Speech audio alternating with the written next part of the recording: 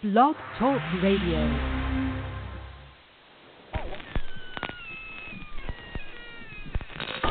Ladies and gentlemen, boys and ghouls, step right up. Behind this curtain lies a ghastly concoction of delight, horror, fantasy, and terror.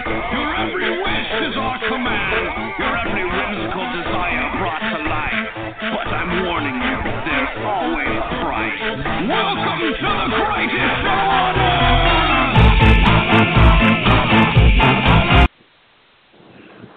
Welcome back, boils and ghouls, ladies and germs, all of the talking fans out there, stateside and overseas. It's a brand new episode of Talking Terror. I am your host, your old pal, the King of Horror, Andy G, welcoming you back. This week, we're going to be discussing the demonic Dr. Dave's pick, Ravenous, not the Canadian one that we discussed a couple weeks back, but the 1999 American film directed by Antonia Bird and starring Robert Carlyle, Guy Pearce, Jeffrey Jones, a whole other plethora of actors that we're going to be talking about later on in the show. So first and foremost, thank you so much for joining us for this new episode. And as always, we are going to be joined at a certain point by the demonic doctor himself to discuss this and many other things. But first, I'm joined by the Ghoul Geek Keith, the Colonel Ives to my Captain Boyd. Hello. How is everybody tonight? Hopefully you're hungry. Yeah, we got a nice stew cooking for everybody, and I hope that you can guess what the secret ingredient is. But awfully tasty and awful meaty. Chisholm? Oh, no. That is one of the ingredients. Yeah, well, I had to milk the monkey earlier, so he promised to give me a special ingredient himself. Even though he's not here, he is here in spirit and in the stew. So you can enjoy his special brand of tapioca. Ghoul Glide. Stick with it, well, baby. we don't need that. Yep, we need that shit. You don't need that shit. Well, I don't use that shit. No, you don't. How We you already established doing, that. King? How's things going with you, my friend? Not too bad. You know, it's another week, another day, another episode of Talking Terror, the highlight of my week, talking on air with you and the other hosts about everything zany and wacky in the world of horror. So how have you been, Ghoul, since we last spoke last week? Oh, my life is just always the inevitable nightmare that it is, because I do the fucking job that I do, and it just sucks doing it. I wish I could just erase from everybody that knows me's mind of what I do for a living so that I don't ever have to hear from anybody about it. But then again, I also just wish I could just wipe from fucking existence my entire job in general. Yeah. Well, it's like we talked about a long time ago, about how if this is something that we could do for a living and actually get paid for it, I would quit now and just do this for a living. But unfortunately, I'm Talking sorry, Ghoul. I'm sorry. Yes, hello, Doc. Welcome. I'm sorry, Ghoul. I know you are. I'm sorry. Apparently, the Doc is apologizing early, so we're going to have to get that out of the way. I couldn't forget. It's all good. It's all good. It's what it is, man. I shall persevere and deal as always. But what's going on, Doc? How you doing, bro? Doing okay. Hello, Talking Terror. Welcome to the show, everybody. Glad to be here, as always. Excellent. Glad to have you. Out of the fucking center or something like that. The what? I'm sorry? I'm throwing tapioca all over my cage and busting out of the center, or something like that. Oh, that's the monkey's job. We leave the tapioca throwing to him. And he'll be back in September, everybody. For those of you who haven't listened recently, he's taking a bit of a sabbatical. Apparently, he's been on bad behavior, so he needs to stay locked up in his cage until September. So he'll be back. So in the meantime, you get the three of us to deal with. It's not that bad. Hope he's rubbing that tapioca all over his tits. He's not. You know he is. No. But as I said earlier, we're going to be discussing the Doc's pick, Ravenous from 1999. Excited to talk about that later on in the show. But as always, we discuss things before we get into the movie. So, Doc, if you have anything you want to talk about that we can get into, you have the floor. I have so many things. Oh, no. All right. First, I need to just get to this right away because for some reason it's not even a movie that I'm super excited about, but this is one that just kind of annoyed me. So everybody knows that we have upcoming for this summer. People very much are looking forward to the Meg. Yeah. Thursday. So, what's that? Yes, releasing this week. Oh, Thursday, okay. yep. So tomorrow. Well, look at that. Yes, Oh. tomorrow. So, Tomorrow, which is Thursday. Thursday. So I'm reading. Today is Just Wednesday. earlier. Yes. The day following Thursday is Friday. Ooh. Yes. So I'm reading this morning that You read? yes. The director John Turteltaub came out today and said that he cut all of the gore and fun, so they can have a PG-13 movie, and that even people that would want to see all of that stuff are not going to get a chance to see any of it in any extended versions or whatnot because they didn't want to spend the money to finish the effects in post-production to have that stuff done. So they filmed a lot of scenes, but it needed post-production special effects, and they're not doing it. And look, like I said, this is not a movie that I'm super looking forward to, but the trailer looks fun. You're making a fucking movie about a goddamn fucking megalodon, and we're going to make this shit PG-13, and sharks rip people the fuck apart. You know? Like, I understand some of the... You just told me. That movie can go fuck itself. With a smile. You know, I get when they make PG-13 horror movies that are aimed at the younger audience movies, you know, like some of the... oh shit! What the fuck was that? The series where they had to go to the further. What was that series called? Oh, Stranger Things. Insidious. Yeah, the Insidious series. Like some of that shit was PG-13 and Mama and all these other horror movies that were coming out. I get that stuff because that stuff's predicated on like jump scares and boo and what's behind the door. But you're making a movie about a goddamn megalodon and we're not going to see any blood. It just really annoyed me this morning. Yeah, that's listen, a shame. I actually thought it was rated R, so that's on me. Well, you know me, as the fucking purist that I am for Jaws being what it is, as the ultimate fucking shark movie. Of course. You know, my expectations for the Meg were very tempered to begin with. But at the very least, I did have the hopes that it was to be an R-rated film that, you know, would indeed at least have some of that gory goodness that can come from a B-grade, cheesy shark film. Especially one with a gigantic fucking shark that can, like, swallow a boat and that kind of shit, man. You know? The gory goodness of a person inside the mouth of a shark. I agree with you. I was not looking at this going, oh, we're going to find, like, they're going to make the shark movie. Nothing will never happen. But, again, I let you guys know this, that I, this weekend, had a little bit of a marathon and spent a little time with the fishes, and I watched Jaws, Jaws 2, and the original Piranha. And maybe that's why I was feeling so strongly when I saw this news today, but I was just really kind of disappointed and annoyed. Yeah, I support you completely, man. You know, again, for me, it's Jaws, and then, you know, I throw like Deep Blue Sea, the first one, in there, just because it's so bad, it's good. It's what Jaws 3D should have been. You know, so I can enjoy it for that. You know, I know the digital effects are terrible, but they're kind of supposed to be. You know, it works on all of those same fun layers. You know, it may not have the depth or the character that the original Jaws has, but it's still a fucking fun ride. And, you know, in my opinion, it's a better movie than Jaws 2, so.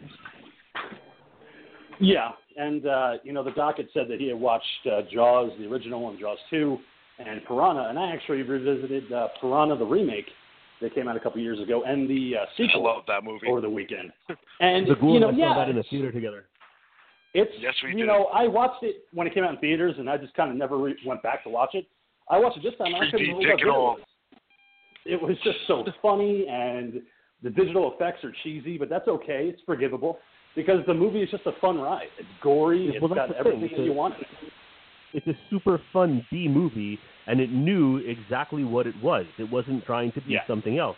And I feel like when you're going to make a movie like this with a monster force of nature, whether it's a fucking, a shark or whatever, like, go for it, Like, we'll make a few extra bucks by making it PG-13. Like, I get it from a business standpoint, but, like, I feel like maybe if I would have known this news, like, way back when I first heard of this movie or first saw the trailer, maybe I would feel differently. But the fact that it's coming out, like, immediately and I'm learning now that it's PG-13, like, just got way less interested in seeing it. Not that I was so interested in seeing it, but my interest level really decreased. Well, yeah, I completely agree with that, because I thought it was rated R, honestly. Until you brought it up that it's PG-13, I thought it was rated R. What part of Canada did you just come from? Yeah, Manitoba. Like, oh, yeah.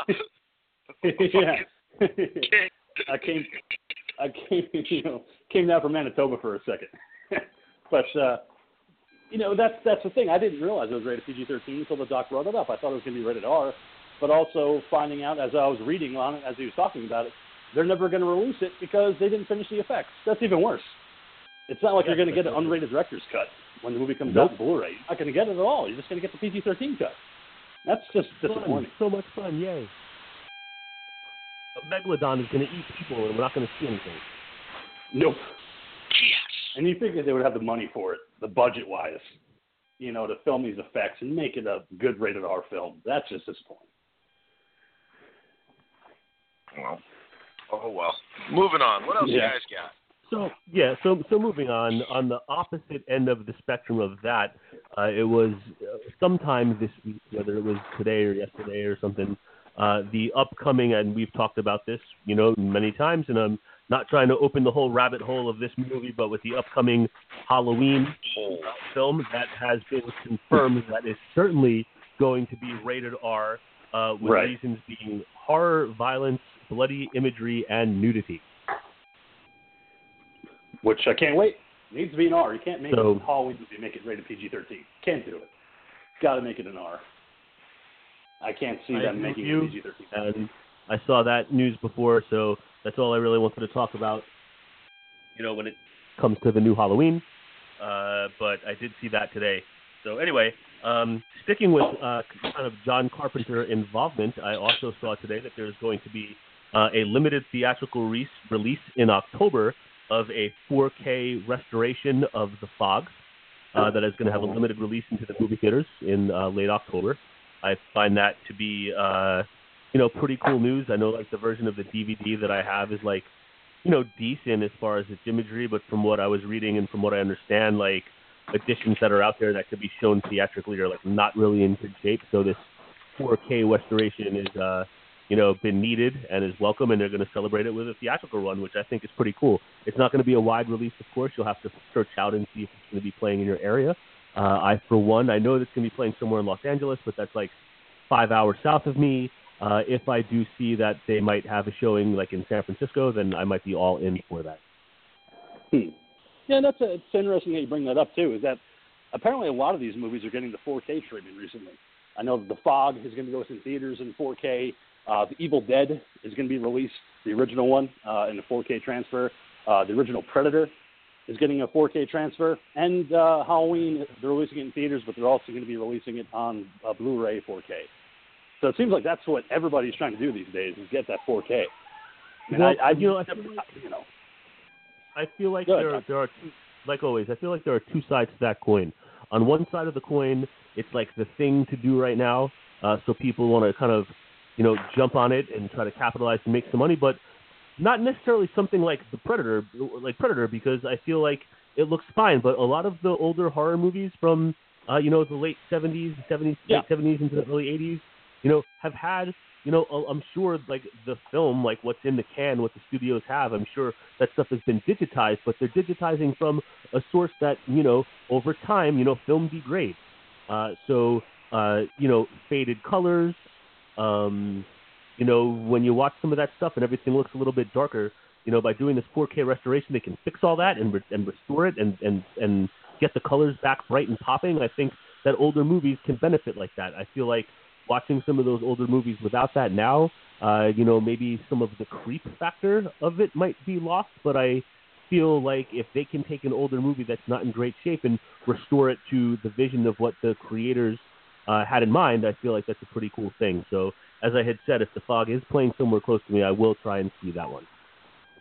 Well, I mean, the one thing, too, with that is that you have the idea of, like, at what point does something reach too much clarity? There are plenty of films that, whether it's due to my memory of them or because of the original film quality of which I saw it in, that when I watch it, like, because, again, like 4K televisions, they upgrade picture on their own anyway. So even without it being a 4K, if it's a Blu-ray or whatever it is, it's still going to make the picture prettier. And there's plenty of these times that I'll have something going on there that I'm looking at it now going, yeah, I never realized how fake something looked.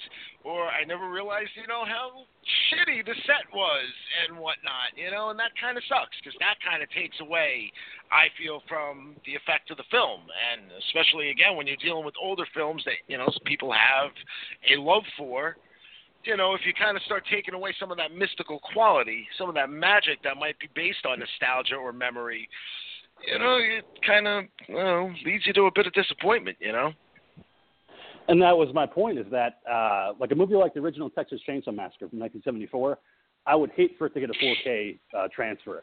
You need to have that grit and grime on the film because it adds to the atmosphere of the setting. And I think that's what makes that movie so classic, even to this day, is how grimy it kind of looks on film. So when you clean it up really well, then you give it a 4K restoration, it's going to be too crisp, too clean, too colorful. And like the Ghoul had said, I think it takes away from the experience of watching the film. Well, just real quick, if I can interject on that and work a little bit of a segue here with that. With you bringing up Texas Chainsaw Massacre, I would like to bring up and give some good wishes over to John Dugan, Grandpa from Texas Chainsaw Massacre. I know he is going through some difficulties right now. He was diagnosed with cancer.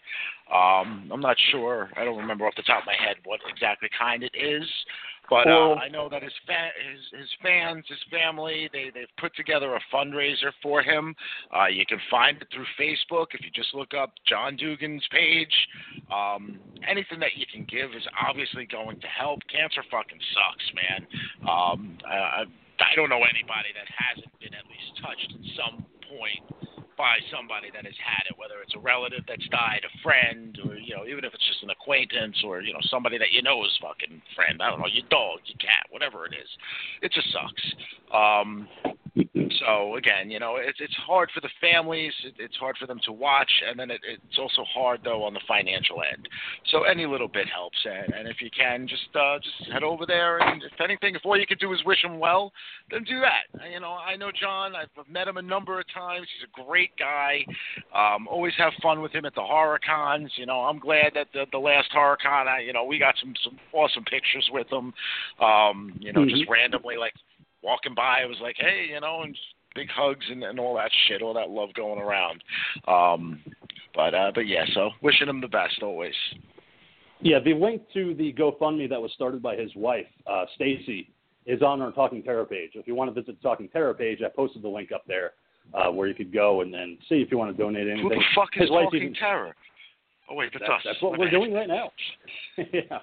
But that is, it's up there. I mean, his wife even said, even if you could just go there and just say best wishes, it means a lot to John. Like the Ghoul had said, I had met him for the first time with the Ghoul at Bizarre AC1. And he was just so happy that I was wearing a T-shirt with a chainsaw on it announcing Talking Terror as a podcast. And he just thought that was so cool that the Ghoul and I do a horror movie podcast. And he was the first one to tell me that drinking PBR is actually awesome because he's a huge fan of Pabst Blue Ribbon. So, John is a friend for life as I'm concerned. So, hoping he gets well soon. Well, there's no accounting for taste, but that's just that's all a matter of public opinion. That is true, but he is a great guy, and like you had said, it's oral cancer. It's not easy for him, so wishing him the best of luck on his getting better. So that's a good segue from Texas Chainsaw to John Dugan. So you can do something that's great. So moving on, Doc, what else do you have for us? I have not been a follower or fan of the entire series. I watched the one full season, the Asylum season, and I saw the majority of the Hotel season, but never finished it. But I saw that after a multi-season absence, Jessica Lange is returning to the cast of American Horror Story for their next season, American Horror Story Apocalypse. It's a crossover, so. What's that?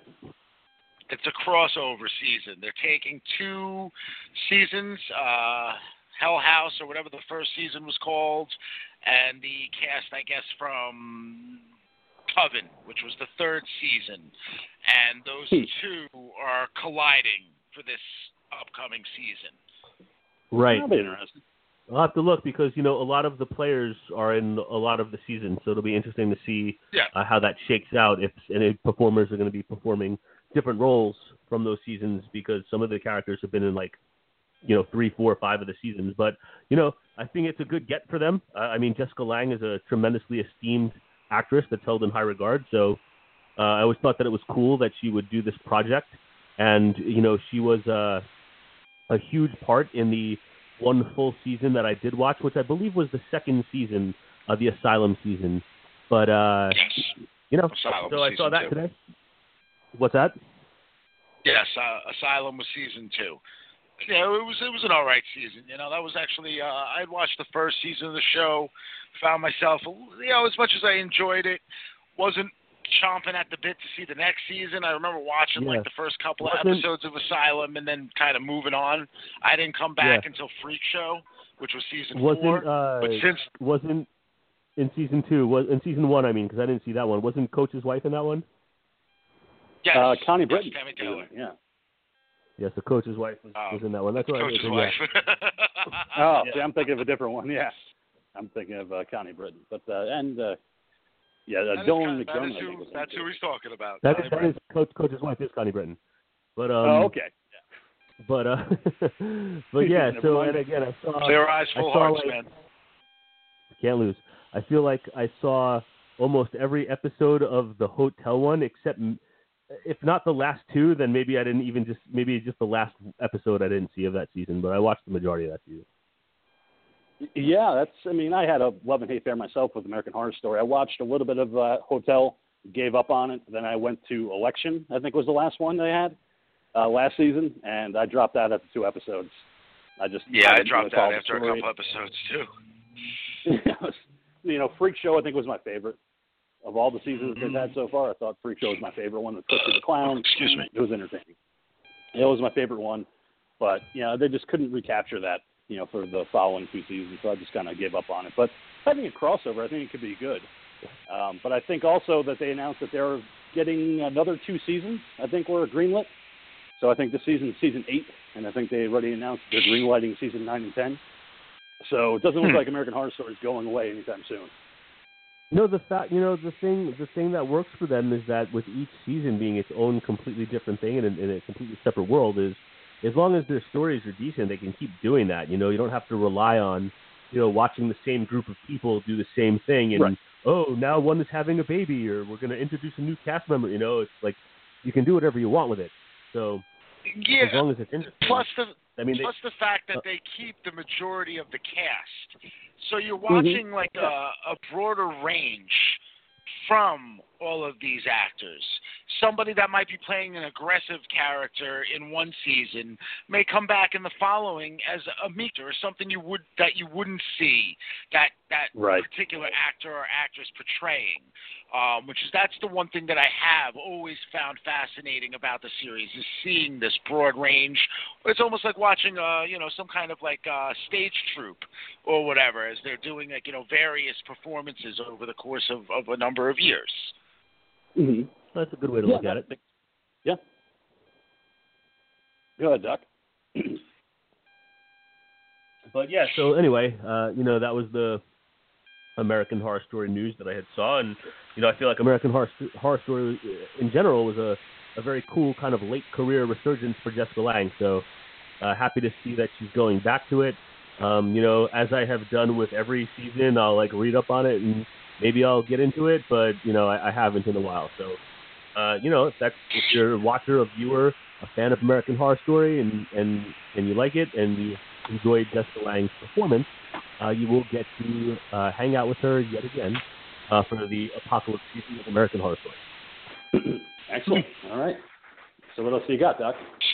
CBS with the Jordan Peele Twilight Zone reboot / recreation thing said that they didn't announce an exact date, but they announced that they should be going into production within the next 2 months. They said they have a room, they have script outlines, etc., all ready to go for a 10-episode season. So it looks like this first season of this Twilight Zone reboot is going to be 10 episodes, and it should be in production sometime in the next 2 months. Great. I think 10 episodes is a good season to kind of end it up on. 10-episode arc. I'm looking forward to it. I'm looking forward to seeing what they bring up with the new Twilight Zone. I think as long as they have good writers, I think anything's possible. But we'll see with time. You know what sucked, man? What's up, What's man? that? The new Jurassic Park movie. I just saw it this past weekend. Did you It's a great think segue. it was going to be good? Well, listen, did you see Jurassic World? No. Okay, so that one was actually pretty fucking good. It was a good flick. They introduced an interesting dinosaur / monster, to the whole thing. I thought it was a very good way to bring the franchise back, especially from the dregs that were the Lost World. And even though I liked Jurassic Park 3, I do identify that movie is not a good movie. I just enjoy it. So Jurassic World was a great flick, and definitely one that I would recommend. So yeah, being that they were bringing back, Chris Pratt of Guardians of the Galaxy and Bryce Dallas Howard, the two main players of Jurassic World, I did kind of have pretty strong hopes that it was going to be a good film, and or at least a decent one. And I don't even know if I would call it that. It was really, really fucking bad. Wow.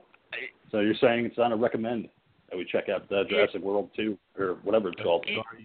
Lost Kingdom. It might only be slightly better than The Lost World. I like The Lost World, slightly better. That was a good sequel. I didn't mind Lost World too much back in the theaters. Fucking horrible. Fuck out of here. Little black girl doing gymnastics to fucking kill dinosaurs. That's a stupid, retarded movie. I feel like maybe the last Jurassic Park, I might have seen part of Jurassic Park 3 on cable or something, but I certainly know that the last time I saw anything to do with Jurassic Park in the theater was Jurassic Park 2. I was working at Ruby Tuesdays in Freehold, New Jersey at the time. And we all went there after work, and we brought in beers and tequila, and it was just an absolute, there was bottles rolling down the freaking aisle. It was a total fucking disaster. Someone got too drunk and had to be taken care of in the bathroom. There was all kinds of interpersonal, hooking up shenanigans that were going on. Ghoul, I'm sure I've talked to you about this at the time. When I think of Jurassic Park, I'm like, oh, that time I went to Jurassic Park 2 and everything went sideways. The newer Jurassic Park movies, again, it's never really been something that has been of interest to me personally. From what I understand, that first one that came out a couple years ago was really successful and possibly really good. I just never got a chance to see it, and nor was I in a rush to. And yeah, I've heard not much good about this current one. Yeah, pretty much where I was with it. I just that's why I never went back to watch The Lost World or the one that just came out, Fallen Kingdom, whatever it is, because this is just a stupid idea. They saw what happened in Jurassic Park. Why the hell would they open up a new theme park with dinosaurs? This is only going to end up bad, and it's just a repeat of the first one. Where it's oh no, the dinosaurs are loose. This is crazy. Who thought this could happen again? Yeah, I'm out. But see, that's the thing. That's the good thing about Jurassic World. See, unlike Jurassic Park, which never got a chance to actually open, You know, remember the whole premise of that was that they were still trying to get things past their insurance company. Jurassic World takes place in a universe in which for 10 years the park actually was fully operational. So you have like basically like a, you know, Great Adventure times, you know, 1,000 as far as its attractions and whatnot, an entire island full of people, and then all that chaos ensues. So you take Jurassic Park and magnify it by a lot, man. It's, you know, it's a proper sequel to that first movie. Okay, well, interesting. Moving on, Dave, what else do you have for us? Let's see, what else do I have for you? Apparently there's a anthology horror movie that I have not, maybe you guys have heard about this. I have not heard about this at all, not a peep. That whatever your on-demand VOD services, including Amazon and Prime and Vimeo, something called Blood Clots. Have you guys heard of Blood Clots? I have not heard of Blood Clots. What kind of anthology is that? Only Blood Clots I know are the ones that fall out of a vagina during a period. Maybe so, maybe not. But apparently Blood Clots is an anthology horror movie with seven different stories promising cannibals, zombies, creatures, and all kinds of fun, gory, bloody stuff that is now on your streaming services. It's not on Netflix. It is on Prime, but in some other sources out there. But it sounded interesting to me when I read about it, so I just wanted to throw that out there and see if it sticks, if you will. The only other thing that makes me think of is Marked for Death with Steven Seagal, because of the Jamaicans always yelling, you know, it's the blood clot, man, the blood clot. Highly underrated Steven Seagal flick. Did you know that Vladimir Putin just named him the ambassador for Russia? For relations between Russian and the U.S. Steven Seagal is the Russian ambassador on the Russia side. Yeah. That guy's out of his fucking mind. Whatever. Gives him something to do. He's not making movies anymore. That guy's out of his fucking gourd, man. So I know we've brought this up before in the past, and I finally actually got to dabble in it a little bit this past weekend. But I have finally experienced the full-on thing that is the newer virtual reality. I know we've discussed it with like horror and stuff like that, and I have to, I do have to eat my words a little bit here. You know, whereas it's not, obviously not photorealistic, it is a hell of a lot of fun. A bunch of friends from work, you know, we had all gotten together and met up. There's a VR arcade in Howell, New Jersey, in which, you know, you pay like $25 or whatever for an hour. You know, the four of us all link in. You get into a big room, and each person is in their own room, their own environment, in which you're tethered in and all that shit, looking like fucking lawnmower man. And we played this game called like Arizona Sunshine, which is like this zombie fucking game straight out of like Walking Dead style shit, in which we're all kind of like, you know, we're kind of at wit's end here, and we've just barricaded ourselves with a couple of fucking barrels and shit, and we've just got a whole shitload of guns, and we just have to fend off fucking hordes and hordes of zombies as they're coming. And, you know, it's great as you're sitting there and you're fucking dual wielding different kinds of fucking weapons and shooting shit left and right. You look over to your left and there's your buddy fucking about to get munched on. You know, you pop a cap in that fucker's brain and then you get eaten or something's biting at your feet. There were a number of times that honestly I looked down and there's a fucking zombie that, you know, lost its lower half of its body. And, you know, I did actually, I wouldn't say I jumped, but I had the knee-jerk reaction to kick it. But there's nothing on your feet to have you respond in that manner. So, you know, like my feet obviously didn't do anything, but, you know, just thinking of what that must look like, because these rooms don't have doors or walls in the front. So, you know, the idea that I'm sitting there probably trying to fucking curb stomp something that's actually not there is probably hilarious for the fucking people that work there as they're seeing people react to all of these things. But no, the technology is fun, and I'm definitely interested in seeing more of the game styles that they're going to come up with. I'm interested in seeing what kind of horror elements they can come up with this shit. Guess that's like the new wave. Guess that's the new video progression of video games is VR. You know, I hear a lot of things about VR being the next big thing. So I've never tried it myself, but, you know, if I could find a way to do it, I'd definitely be interested. Sounds like a lot of fun. When I was still living in New Jersey, we had a friend come over one time that had one of those, like, headsets that you plug your phone into that turns it into virtual reality. And when he's like, oh, look, I got this virtual reality thing, and we all, like, rolled our eyes.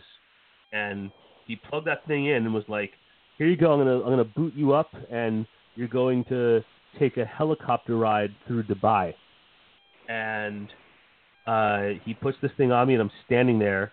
And when it was over, I realized I was standing there gripping the back of the dining room chair because it was so real that I thought I was at the helicopter with the door open, and I was holding onto the chair to, like, hang on. Mm-hmm. You know, I've done the phone stuff before.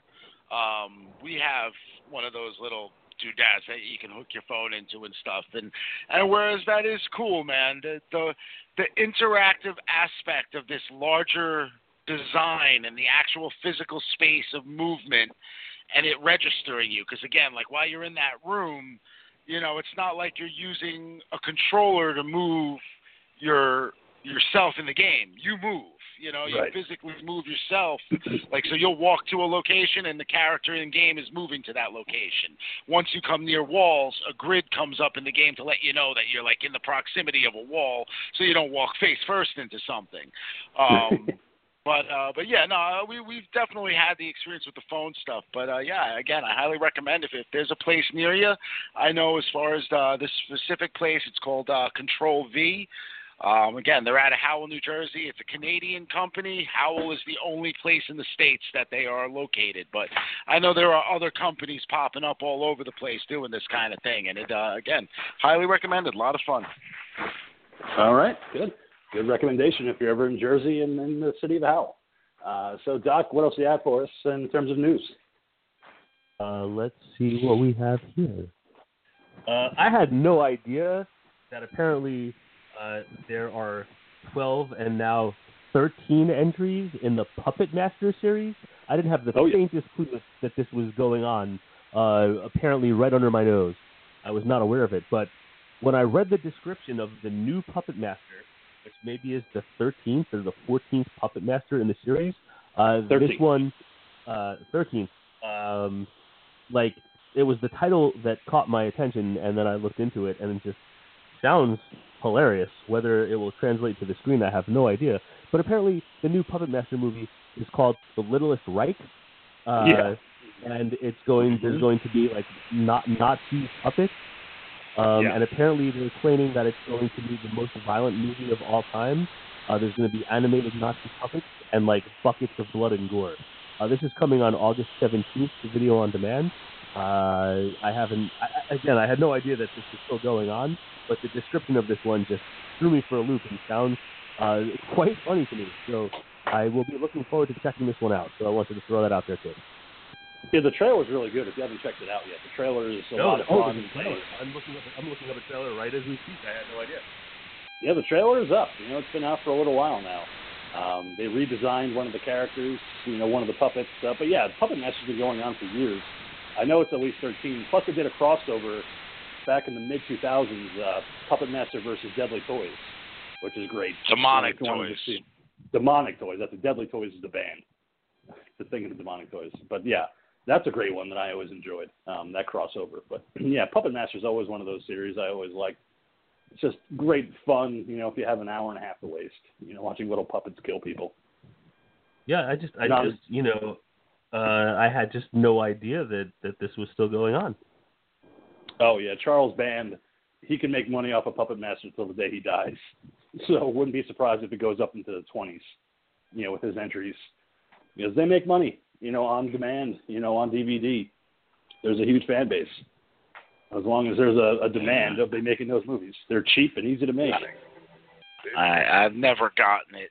You know, I've tried. I watched the first couple of movies. Like, I don't know. I know I've seen the first and maybe the second, third, and possibly the fourth, but might not have been in that order, and I might not have seen them. I could never get into it. Not that, not demonic toys. They're just Killer Tunes. I don't know. Yeah, I guess. You know what I mean? It's like one part Gremlins, one part stupid, and no parts fucking interesting or cute. I just never had any fucking fascination with it. So I saw the news about whatever the new one is. I just kept scrolling. Just because it's the Littlest Reich and about Nazi puppets. And I kept scrolling. Yeah. I'm looking forward to it as soon as I can, get my hands on a copy. Just because I have the trailer currently playing right now, and I don't know. Maybe it's bizarre. Okay, I just saw the trailer. Well, not all of it yet, but some things just happened with what I'm up to, and maybe my interest has just climbed a little bit. Yeah. This looks like it could be fun.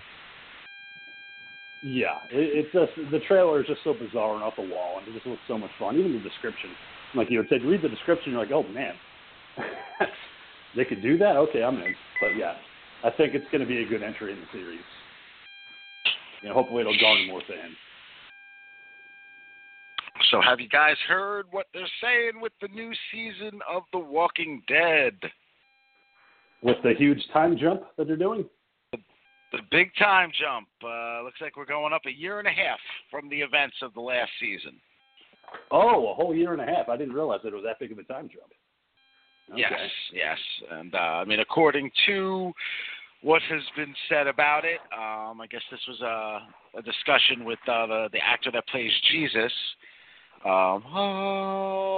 Eat me. Hallelujah. They, basically everything has gone back to basics.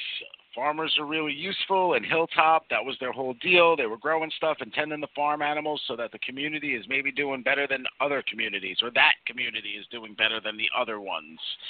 And that things are kind of going for like almost a Western vibe in which a lot of shit is broken down. So we're going to start seeing some fucking horses and carriages, oil lamps, that kind of shit. Yeah, I had read about those particular details, but I hadn't seen that it was a time jump of a whole 1.5 years. I understood it was a time jump, but I didn't realize that. Well, but yes, things reading that there's no more gasoline to find for the cars. So yes, and I did see a photo of the characters with a horse and buggy kind of setup, and that mysterious lady had passed off that book in the previous season that had plans and blueprints to rebuild and get yourselves together. So it will be certainly interesting to see how it unfolds. Again, I'm still as a fan from day one of The Walking Dead and a fan of Andrew Lincoln's performance as Rick Grimes. I am still not really sure how I'm feeling about his departure. That's something that sometimes I'm like, well, fuck it, time presses on, and not everybody is going to stay in this world forever. But my other side of it is he's the heart of the show, even if his heart trends evil sometimes. It's all at the end of the day, he's the center. But this, learning that this time jump is 1.5 years, and based on the trailer and some of the things revealed in the trailer, again, I'm interested. I will be there, tuned in and ready when the time comes. I'm not one that's turned my back on it. But hearing that it's 1.5 years time jump, that definitely is something that sounds interesting. And I'm curious to see how it unfolds. And seeing how many people will hang on after Andrew Lincoln departs. Once Rick Grimes is out of the picture, how many people are going to still stay tuned for The Walking Dead? Like you had said, he's the heart of the show. A lot of people probably tune in for that particular character. How many people are just going to say, well, he's out, I'm done? If they're going to make a big push, to make or have Daryl become the lead, Daryl has a humongous following as well. I don't know if that's true. Daryl and he's sucks. Really been kind of, he hasn't always sucked, but he's been kind of useless in this most recent season. He's just been kind of in the background, all angry and brooding, and I wish Merle stuck around, man. Merle not only made Daryl a more interesting character, but Merle himself was a more interesting character. That was the worst decision, killing him off. I still hate that episode. I still wish I could have kept him around. But, the dynamic between him and his brother is what helped make Daryl fucking, the wild card that he could possibly be. You never knew exactly where his loyalties were going to lay because of that. And, once his brother was gone, it's like, he's hanging around fucking, Rick and company like he's a fucking wet puppy. Give me a home, please. I need some food. I'll hunt for you. I'll get you some stuff. You want some rabbit? I'll get you some rabbit. Look at my hair. It's in my face. Yeah, whatever you want, Rick. So, but, let's see if they dick, could Rick. actually... Want me to suck your dick, Rick? I'll suck it real good. Touch your balls. But, like we had talked about, they obviously are going to be giving him a huge pay increase to kind of take over as the lead. I think it was $20 million that they were going to be offering him to take over as the lead once Andrew Lincoln departs. So hopefully the writers will actually start writing good things for his character to do rather than just ride on a motorcycle and just stand around grimacing the entire time, doing nothing. Flesh out his character more, give him something more to do. Well, in fun crossover news with The Walking Dead, going into just the video game aspect for a little bit, it looks like Negan from The Walking Dead is going to be entered into Tekken 7 as a playable fighting character.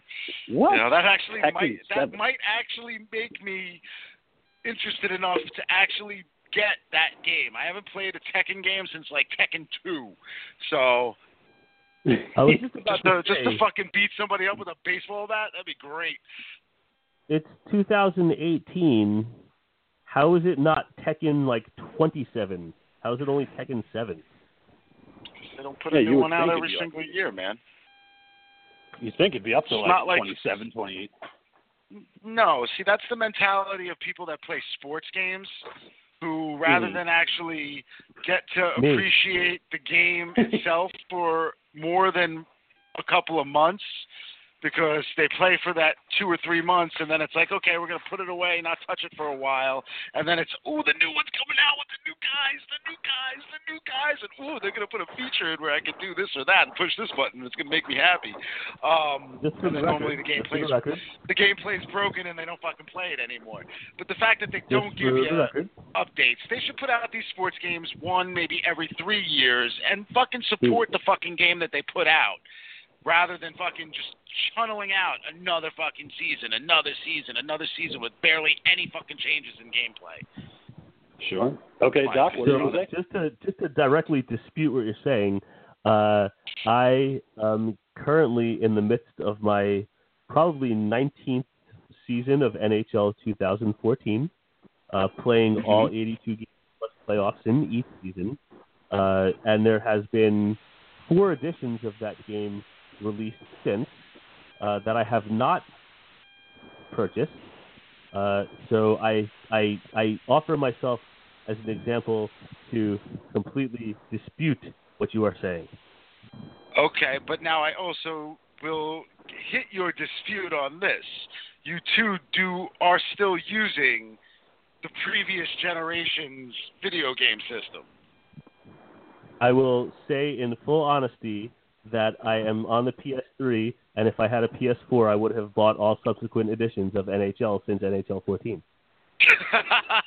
So thank you. Okay, well, there you go. So, Doc, do you have anything else before we get into your movie pick, Ravenous, for tonight? We have a movie to talk about? We do. It's your pick. You should know. No. That's silly. No. That was what I had on my end. I don't know if any of you guys have anything to add. It was a busy news cycle for me. I was saving all this stuff up. So, that's what I got. I'm happy to talk about whatever other items you might have before we get to the film, but I just want to see if you guys have anything before we do that. I actually do. What is Death Race Beyond Anarchy? Are they still making Something movies in that the I Death never Race will watch. franchise? I know the Doctor was a fan of Death Race 2000. The original, yes, of course. Yeah. Well, no, because the Monkey had said that there was another Death Race with Malcolm McDowell that just came out a year or so ago. I have a beautiful posted one sheet of the And original Death I Race think 2000 that I will I think this frame is one an day. even newer one. Okay, so I haven't heard of that one. So I guess they're making another Death Race movie. Looks like it races on to Blu-ray, DVD, and on demand on October 2nd, 2018, starring Zach McGowan, Danny Glover, and he's joining returning Death Race fan. Yeah, Danny Glover, joining Death Race fan favorites Danny Trejo and Fred Cooler. I don't expect anything less of Danny Trejo than to be in something called Death Race 4 Beyond Anarchy. But what the hell is Danny Glover's? I feel like he's slumming for this one for sure. Yeah, I know. Well, Yeah, you would think he's too old for this shit. Yeah. Well, he's a paycheck, so why not? Just like Malcolm McDowell takes a lot of these movies, paycheck. Yeah. Make some money, Death make a Race movie. Beyond Anarchy, a black ops specialist, Connor Gibson, infiltrates a maximum security prison to take down legendary driver Frankenstein in a violent and brutal car race. Oh, Frankenstein's always back. It's not Death Race if you don't have a Frankenstein. Dude, I remember you making me watch that first movie. And it's still a fucking classic, dude. It's a classic. I know. Alone is Machine Gun Joe Perturbo, and Carradine is Frankenstein. Oh, it's so great. I just remember being really high. I might have been tripping. You have to watch probably. it, I'm probably almost positive that I was probably tripping face, and yeah, it was enjoyable, but like I can't see it in the light that I guess other people do. Mm-hmm. It just never, as much as I might have enjoyed watching it during that period of time, I never had any intention to go back and see it again, nor do I really remember any of it, and I feel like my life is better that way. Well, there you go. You might be right about that. It's certainly a product of its time, for sure. Which is an older movie, kind of hilariously, I don't want to say groundbreaking, I feel like that's way too strong of a word, but certainly unique. Yeah, definitely not groundbreaking. The ground, what I meant by groundbreaking was the ground underneath the wheels getting turned up. But, it's a unique thing for its time, and it's funny and it's gory and it's strange and it's bizarre, and it's certainly a delightful feature to watch while tripping on acid for sure. And not much that isn't a delightful thing to watch while tripping on acid. No, I agree with that. But that's one that, like, I don't know. Like it's probably been 20 to 25 years easy since I've even watched it. I can't say how I would feel about it if I watched it now. I mean, I own it. I could watch it. It's not something I ever reach for. I'm sure at some point in time I'll be like, I want to revisit this one. But I haven't done that in a long, long time. But for what it is, that's certainly one that I feel super strong about and love. And I think it's really funny that it's become like a modern thing, like a franchise. Because it's just such a time capsule thing between the sets and the special effects and the performances and the cars and all of it. So, when I certainly will not be watching Death Race 4 Beyond Anarchy, that's for certain. But I would definitely revisit Death Race 2000 at some point in time. All right, so going from Death Race Beyond Anarchy to Ravenous, Doc, it's your pick. Why don't you God, King, you are the shittiest segue fucking person on the face of this planet, man. Yeah. You couldn't come up with some little news bit to just get us right into that hump, man. No, you're telling me you don't have anything in your horror news fucking thing at all about cannibalism? Has there been some tribe found in the fucking the Midwest somewhere or something? Well, no, but I'll tell you what, I will one up the king with the segue with my bit of news that I decided to leave on the cutting room floor, and I will segue it perfectly. So here I go. So this October, from October 4th to October 14th, at the Salem Horror Fest, there is, amongst many other movies that are going to be shown, a tremendous list of movies, if you will. There is going to be a very special... Where is Salem? Salem, like in Salem, Massachusetts. Salem. You mean Salem? Salem. Salem. Salem. Okay. Hey, fucking up my segue here, man. Salem. Fucking up my segue. Have you thought it was always anyway, Salem? Anyway. So did you like that? Did you like that movie from the late '70s, Salem's Lot? Yeah, I love it. Salem's Lot was a classic. So, in addition to having definitely. a tremendous... Did you ever read Salem's Lot? No, I never read Have you that heard one. about the Salem witch trials? I did, and I at some point in time must have bummed Salem cigarettes from my wife when she used to smoke them.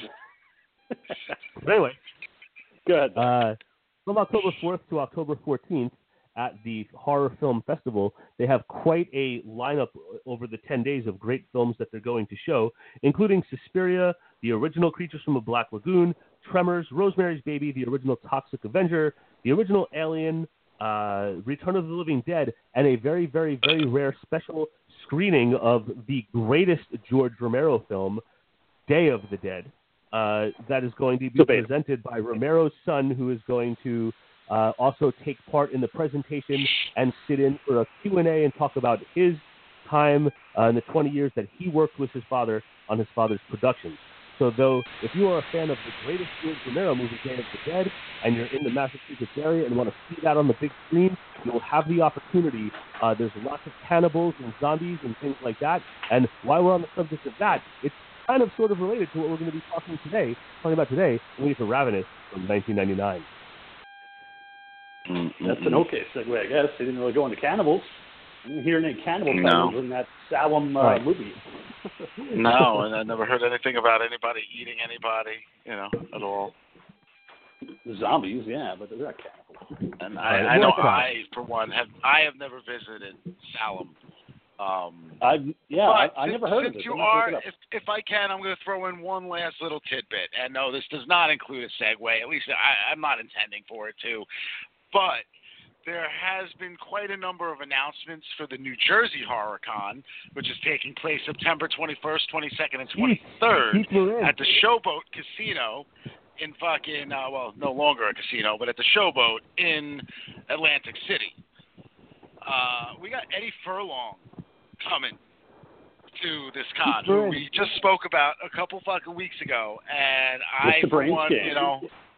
Mr. Brainscan himself, she's not my mother, Todd, fucking Edward fucking Furlong, along with another big announcement, which was Cheech fucking Marin of Cheech and Chong and Dusk Till Dawn and God knows what other fucking films, man. Fucking Cheech, man, it's Cheech. Yeah, I could take a hard pass on that, but Edward Furlong, where have you been, sir, since the 90s? Where have you been hiding? One of the other guests, the one that I am actually most excited for was announced also a couple of days ago, which is Ron the Hedgehog Jeremy, who, as a kid growing up, your inspiration, who discovered his dad's stash of fucking, late 70s, early 80s porn. Ron Jeremy was a staple in my sexual blossoming. And, watching movies like Bad Girls and Wanda Whips Wall Street and stuff like that, where you had this big, hairy dude who wasn't very heavy at the time. He had a regular, I guess what they would consider a dad body these days. But, here was this mustachioed fella with this big old dong, and just some of the stuff he was doing on screen was just so funny because he was just so animated all the time. And some of the things that were coming out of his mouth, they inspired me over the years through my own sexual fucking experiences and things that I've done, like Battletoads and fun shit. And things like, and like eating, I would definitely have to say, like Ron Jeremy inspired me to eat human flesh, like the movie Ravenous, which we are about to discuss. Which is a good segue. That's great. All right, so Doc, not really, but whatever. Are you going to have Ron Jeremy autograph your penis? You should. Yeah, no, I'm good. I don't. As much as I might appreciate Ron Jeremy, I do not need for him to see my dick in person, nor do I need to see his dick in person. I'll be just happy enough to just say hi to him and, maybe have some casual conversation about the industry and broads that he's. And Bonnie is saying that the Ghoul Girl is saying he's going to autograph her tit. So she may be getting a tattoo or something, but, I don't think I want to see that at all. I don't want to see fucking Ron Jeremy's name on your tits. It's terrible. No. Having to look at that all the time, I don't think I'd want Do I look like a cuckold? I'm no Maybe. cuck. You can sign your boob, go ahead. But no, not into the whole cuck thing, man. I don't know. Some dudes like watching their chicks get railed by black dudes and stuff like that, but that's not me. Nope, I'm good. All right, so Doc, take it away. We need to get into Ravenous from 1999, directed by Antonia Bird. So go ahead. Ravenous from 1999. Wow, dramatic delay. As any time that we have covered by one, so Ravenous was directed by Antonia Bird from 1999. Always interesting when we're in our genre, when you have a female director. I know that she was not the original director. No. That she had to take over a couple of weeks into production. That there was just some differences of opinion and time when things started, and so that's what happened. But we ended up with a female director, Antonia Bird. 1999's Ravenous, starring Guy Pearce, Robert Carlyle, Jeremy Davies, Jeffrey Jones, David Arquette, amongst others. Taking place, in the time during and a little bit after the Mexican-American War, and cannibals. So I don't want to talk too much about it as we are getting into it here.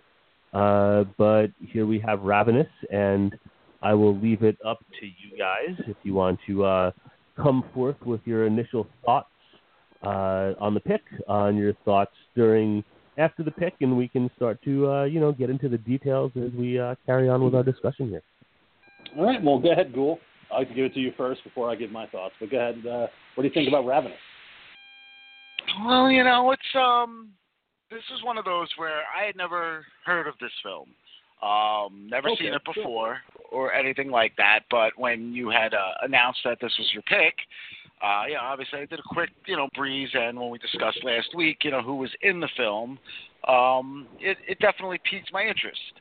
I ended up watching this early, which I don't typically do. Normally I wait till Monday or Tuesday to watch whatever movie we're covering for the week. This way it's a little fresher in my head when we do the show. I mean, sometimes I'm literally watching it up until the point where we're starting. Or at least, finishing it an hour before we start here on the air. This I watched on Friday, so my memory may be a little hazy of it. Regardless, though, started it up and was immediately taken off guard by the fact that this movie is quite humorous. It definitely threw me for a bit of a loop. And I have to say, overall, I did find myself enjoying it, to a degree. Is it a movie that's flawed at points? Yes, of course it is. But for the most part, this was a fun little ride, man, for a fucking weird little film that I feel like sometimes doesn't get as funny as it could, nor do I feel at other times like it could get as gory as it could. But it finds this weird little middle point that is entertaining. Excellent. Then when the doc announced it last week that he wanted to talk about Ravenous, I was really excited because Ravenous was a movie that I didn't see in theaters, but I actually saw it a couple years later on IFC, back when IFC used to play a lot of horror films. And I watched it, and there was a lot of good actors, in this film that I recognized, like Guy Pearce, Robert Carlyle, David Arquette, Jeffrey Jones. One of my favorite things about the film was the soundtrack that was done by Michael Nyman and Damon Albarn, because it was so disjointed with accordions and violins and trumpets, and it was just all over the place with the soundtrack, keeping in line with the 1847 timeline. Like the doc had said, originally this movie was directed by Milcho Manchesky, but after a couple of weeks of him not really delivering what he was supposed to do, Robert Carlyle brought in Antonia Bird, who he had worked on back in '94 on a movie called Priest. which is a great movie if you ever guys wanted to check out that one about weird things that happen in Catholic religion. But he brought her in.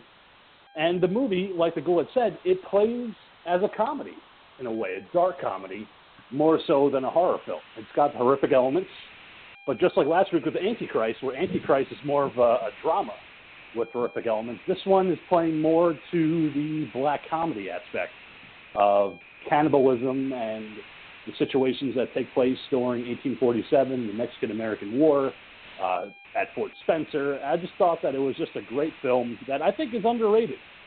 I think if more people knew about Ravenous, I think they would have a good time with it. I think more people should be talking about Ravenous than they are, because it's a great little period piece of a cannibal film.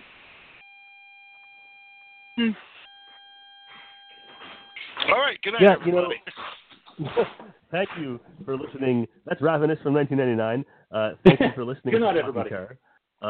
If you need Ghoul Glide, put it on you. If you need Bonnie Beads, go there. If you need, anything else, you know where to find us. Thank you for listening. But I agree with what the Ghoul had said. I have been looking forward to this one.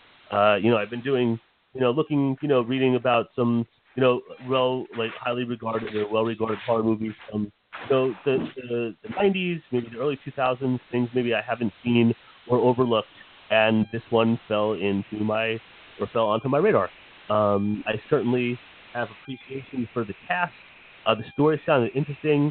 When it's my pick and I'm not picking something like completely absurd and out of left field just for the shits and giggles of picking something like that, say something like Killer Condom. I do try to take into consideration, my fellow hosts, and I did have a concern because I know sometimes the Ghoul tends to shy away and not have much interest in movies that take place, in older times, especially Westerns. But this one sounded interesting to me. I had read up on it and how, it's like a little bit funny and a little bit scary and a little bit gory and all of this, and it all sounded fun. And I will 100% agree with the Ghoul's initial take that I feel that while it was humorous and funny, it could have been funnier, and I feel like some of the violence and gore could have also been a little bit more. I don't feel it's a case of them not necessarily knowing what direction to go in, but I feel like maybe they were unsure of exactly what they had. But some things that were funny in there were really funny. I thought the sequence when Guy Pearce is at the celebratory dinner and all these guys are, waiting with great anticipation to dig into their meat and then start eating like maniacs, and you get all the chewing and squishing and all of those noises. I feel like those kinds of humorous touches that are not they're funny, but they're not clobber you over the head funny. I feel like more of tone such as that would have carried this one through as stronger in the dark comedy department. And again, same thing for the gore. There were flashes of blood and flashes of some gory imagery, but I feel like that stuff could have gone stronger too. Yeah, and the one thing I wanted to bring up to you guys as we talk about some of the meat, as you will, of this movie, is Guy Pearce as Captain Boyd. What I like most about his character is that he's a flawed character. He's essentially a coward, as you see in the movie. He's not this big war hero that everybody in his regiment wants to think that he is. He's a coward. He, faked his own death, and he got carried away by Mexicans. And just by luck, he managed to take over this one Mexican outpost. And his men think that he's a war hero, but it's General Slauson that knows the truth, and he's a coward. And that's why he gets sent to Fort Spencer in the first place, to kind of waste away with this other regiment, in the Northern California area. Here's something that I was thinking about, and yes, it was totally an act of cowardice, but one of the things that I was thinking about is that when he had faked his own death, when Boyd had faked his death and was being transported, and we learned, and granted he didn't eat flesh, but we learned how much blood was dripping down into his mouth that he was consuming. Would it have been a stroke of luck that he was able to take over that Mexican outpost, or would he have been kind of bolstered with that kind of strength and confidence and power that came along with eating full-on flesh that we learn about later on in the film. Well, I mean, that's absolutely what they were going with. I mean, he says it himself during that scene where he says he felt different, because again, with the blood, when he got up, he said something felt different. He felt changed. See, he is not, not dropping to the floor and hiding. He's not acting like a coward after he gets up off of those bodies. He's rushing through at that point, and actually like joining in the fight. And eventually, yes, the cavalry arrives as we see him holding up, I guess, the people that were in charge of that particular camp. So yeah, they were definitely hinting at all of the things that were to come later in the film, as far as the whole Wendigo and kind of taking the strength of those you consume. So it was definitely coming through the blood in that point. He didn't need to consume the flesh. It's almost like a vampire tale of sorts. It is, and that's what we learned from Calhoun as well.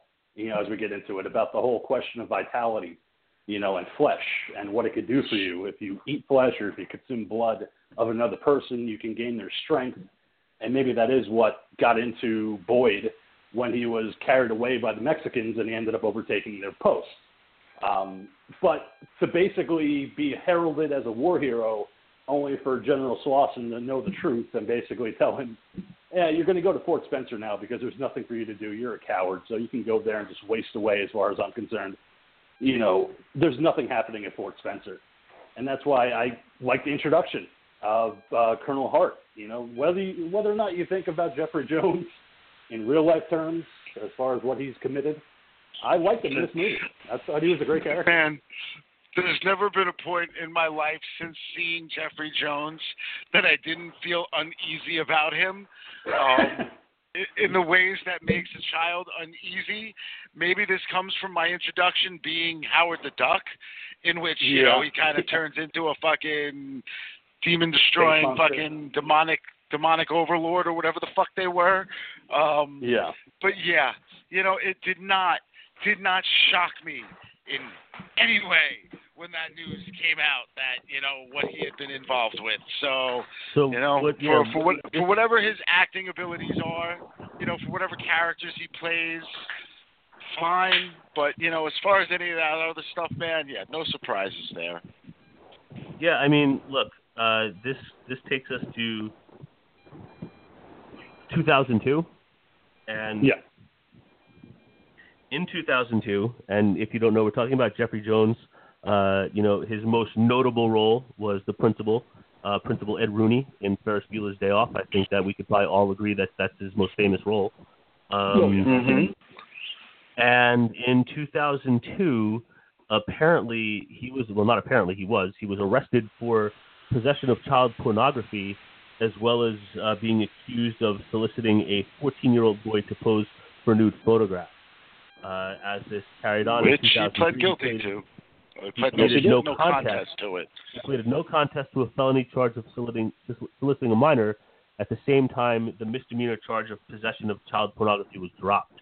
The attorney emphasized there was no allegation of improper physical contact, and he received 5 years probation, counseling, and he was required to register as a sex offender. Since then, he was arrested twice, once in 2004 in Florida. Once in 2004 in Florida and once in 2010 in California for failing to update his sex offender status.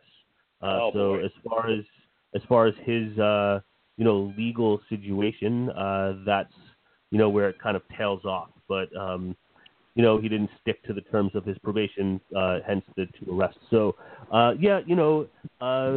it's one of those situations where you go back and and here's one where you're watching something for the first time, but you go back and watch these movies that you know and love to some degree, and you know that one of the characters on the screen has, taken part in some heinous business, and how does that, are you able to separate that when you watch something like Ferris Bueller's Day Off?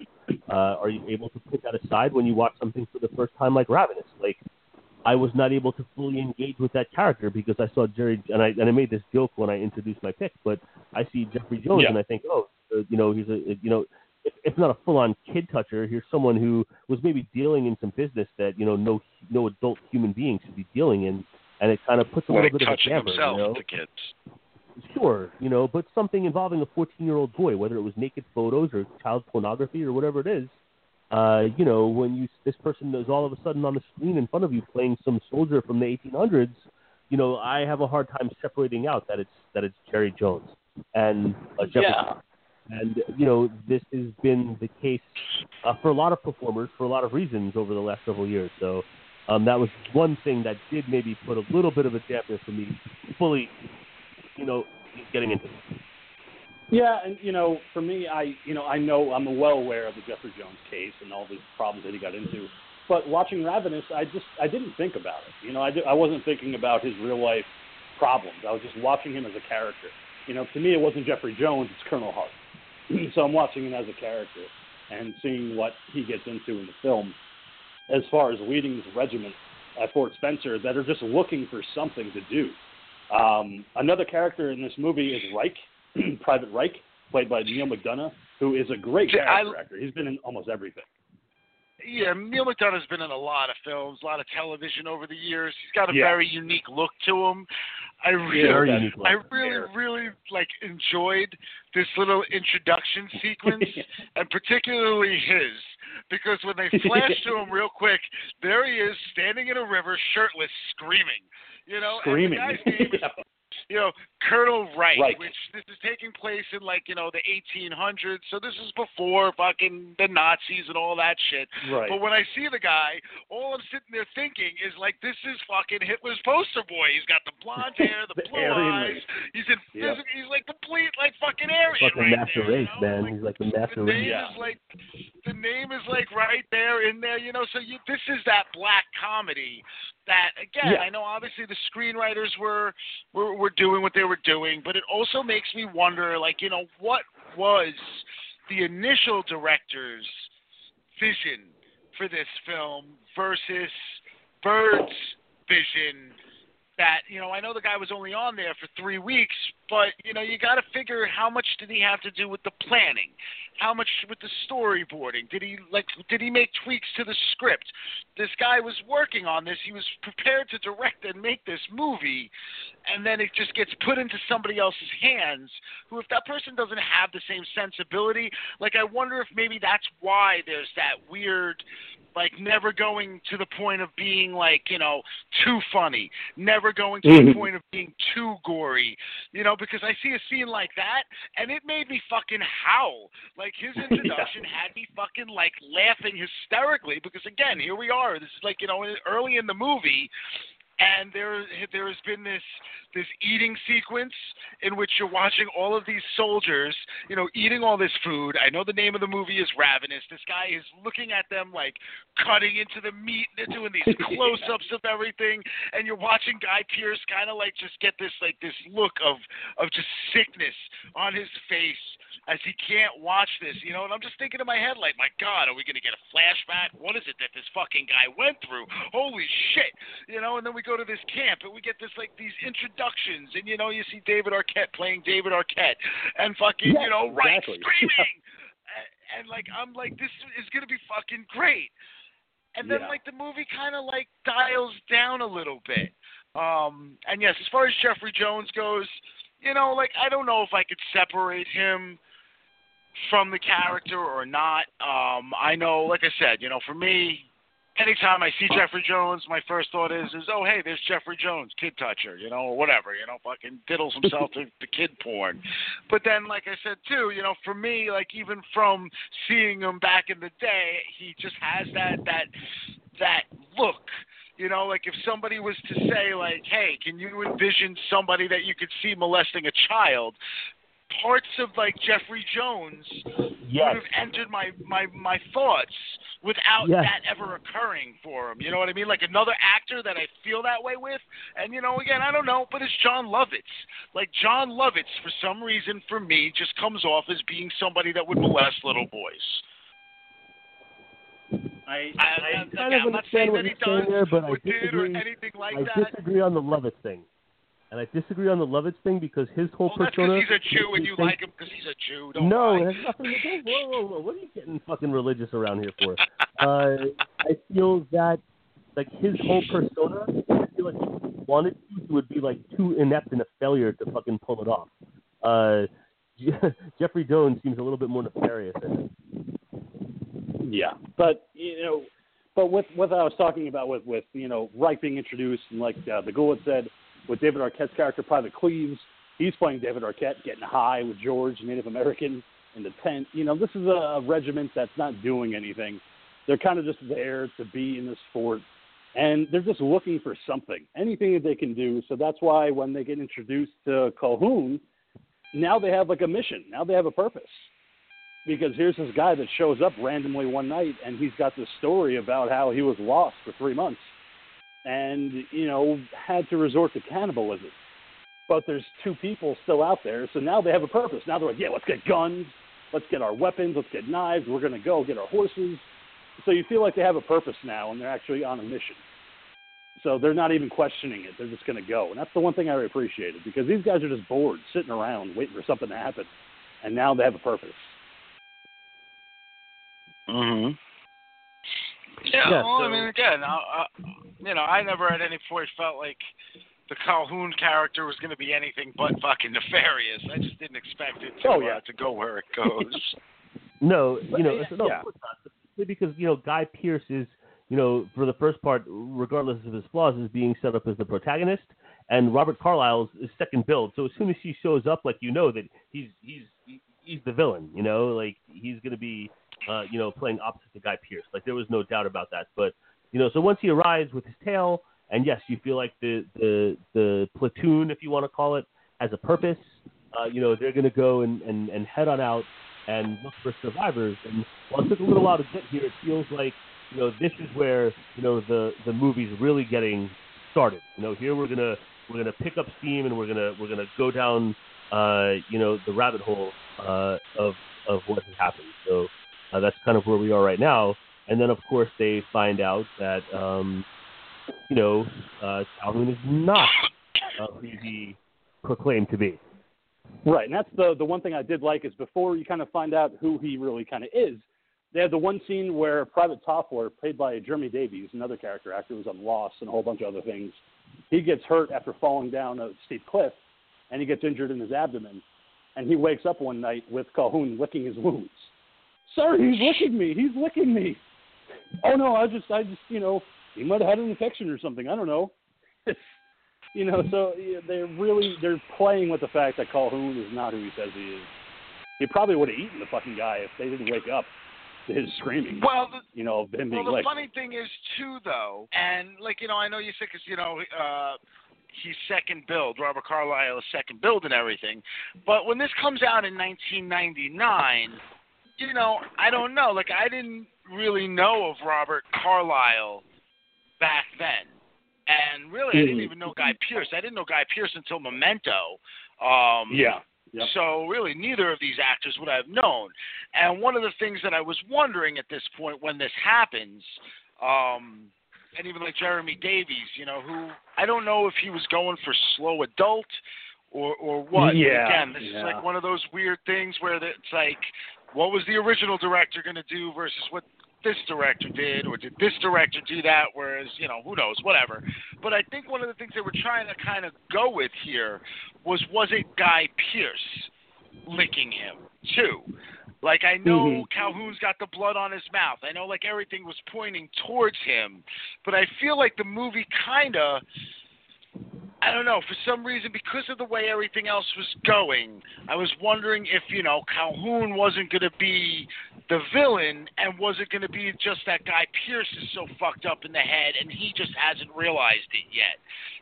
Yes, he was a coward on the field, but, like, that, whatever happened did change something in him, and is it going to change him to a point where he's doing things that he doesn't even realize he's doing? But no, and that's the movie a good obviously point. doesn't go that way. It doesn't. It plays it more straightforward. I think towards the end it kind of gets muddled a little bit, especially with Boyd. you know, with the blood in the mouth, but he's also asking Calhoun about what it's like to eat somebody, you know, and you know, do you really regain your strength? And yes, you gain your vitality, and you kind of take your strength from a person. So, because he kind of knows, because he said that blood in his mouth, and like you had said, you know, he gets all that blood in his mouth, and all of a sudden when he gets up and attacks all the Mexicans at the outpost, he takes it over. So it's kind of leading the way, in a way, I think, to seeing what's going to happen with Boyd, you know, as far as embracing the cannibalism aspect of his character. You know, I mean, unfortunately, it's one of those situations where he kind of has to do it. It's not something where he just willingly does it because he wants to. It's because he's stuck in a situation after the cave incident where you find out that Calhoun isn't who he says he is and goes insane, which is a great sequence. I love the Jeremy Davies chase sequence with him and Robert Carlyle, where he's freaked out, heart just been stabbed, and he's making all these weird finger things with his hands, and he goes, run. And then you just have this weird soundtrack of him being chased through the woods, like a whimsical soundtrack as he's being chased through the woods to ostensibly being gutted and halfway eaten by Calhoun, while Reich and Boyd chase after. It was and it was funny. Like, I laughed during that sequence. It was a funny little sequence, you know, black comic, you know, entry in this one scene. Yeah, whimsical is definitely a good word for the music as it was being played at that point. You know, the music throughout the whole film was odd. You know, and like this sequence in particular, it's one of those where I wonder if they brought it to the sound guys, or you know, the whoever was doing the music for the film, the score, and all that, and if they were like, hey, watch this scene and just come up with a score for what you see going on without filling in what is actually going on or anything that came before it or anything that was going to come after it. You know, like, just create a piece of music for this, whatever you feel is going on with it. Or maybe, you know, maybe it's one where they did try like dark music with it and then just fucking around. You know, as the guy is sitting there, he's bored, he's like waiting between takes or whatever, he just starts doing like this whimsical shit with it, and they're like, you know what, we're going to fucking use that. I think it made the scene better. Like, I think that if they had used dark music for the chase sequence between Calhoun and Toppler, I don't think it would have worked. I think you need to have that kind of funny, kind of weird thing, because this movie's weird in general. So to kind of have that whimsical kind of theme playing as he's being chased down with Boyd and Reich and Sue, I think it works. You know, and you think that Reich's going to be putting up a great fight because he's this huge fighter, and he doesn't.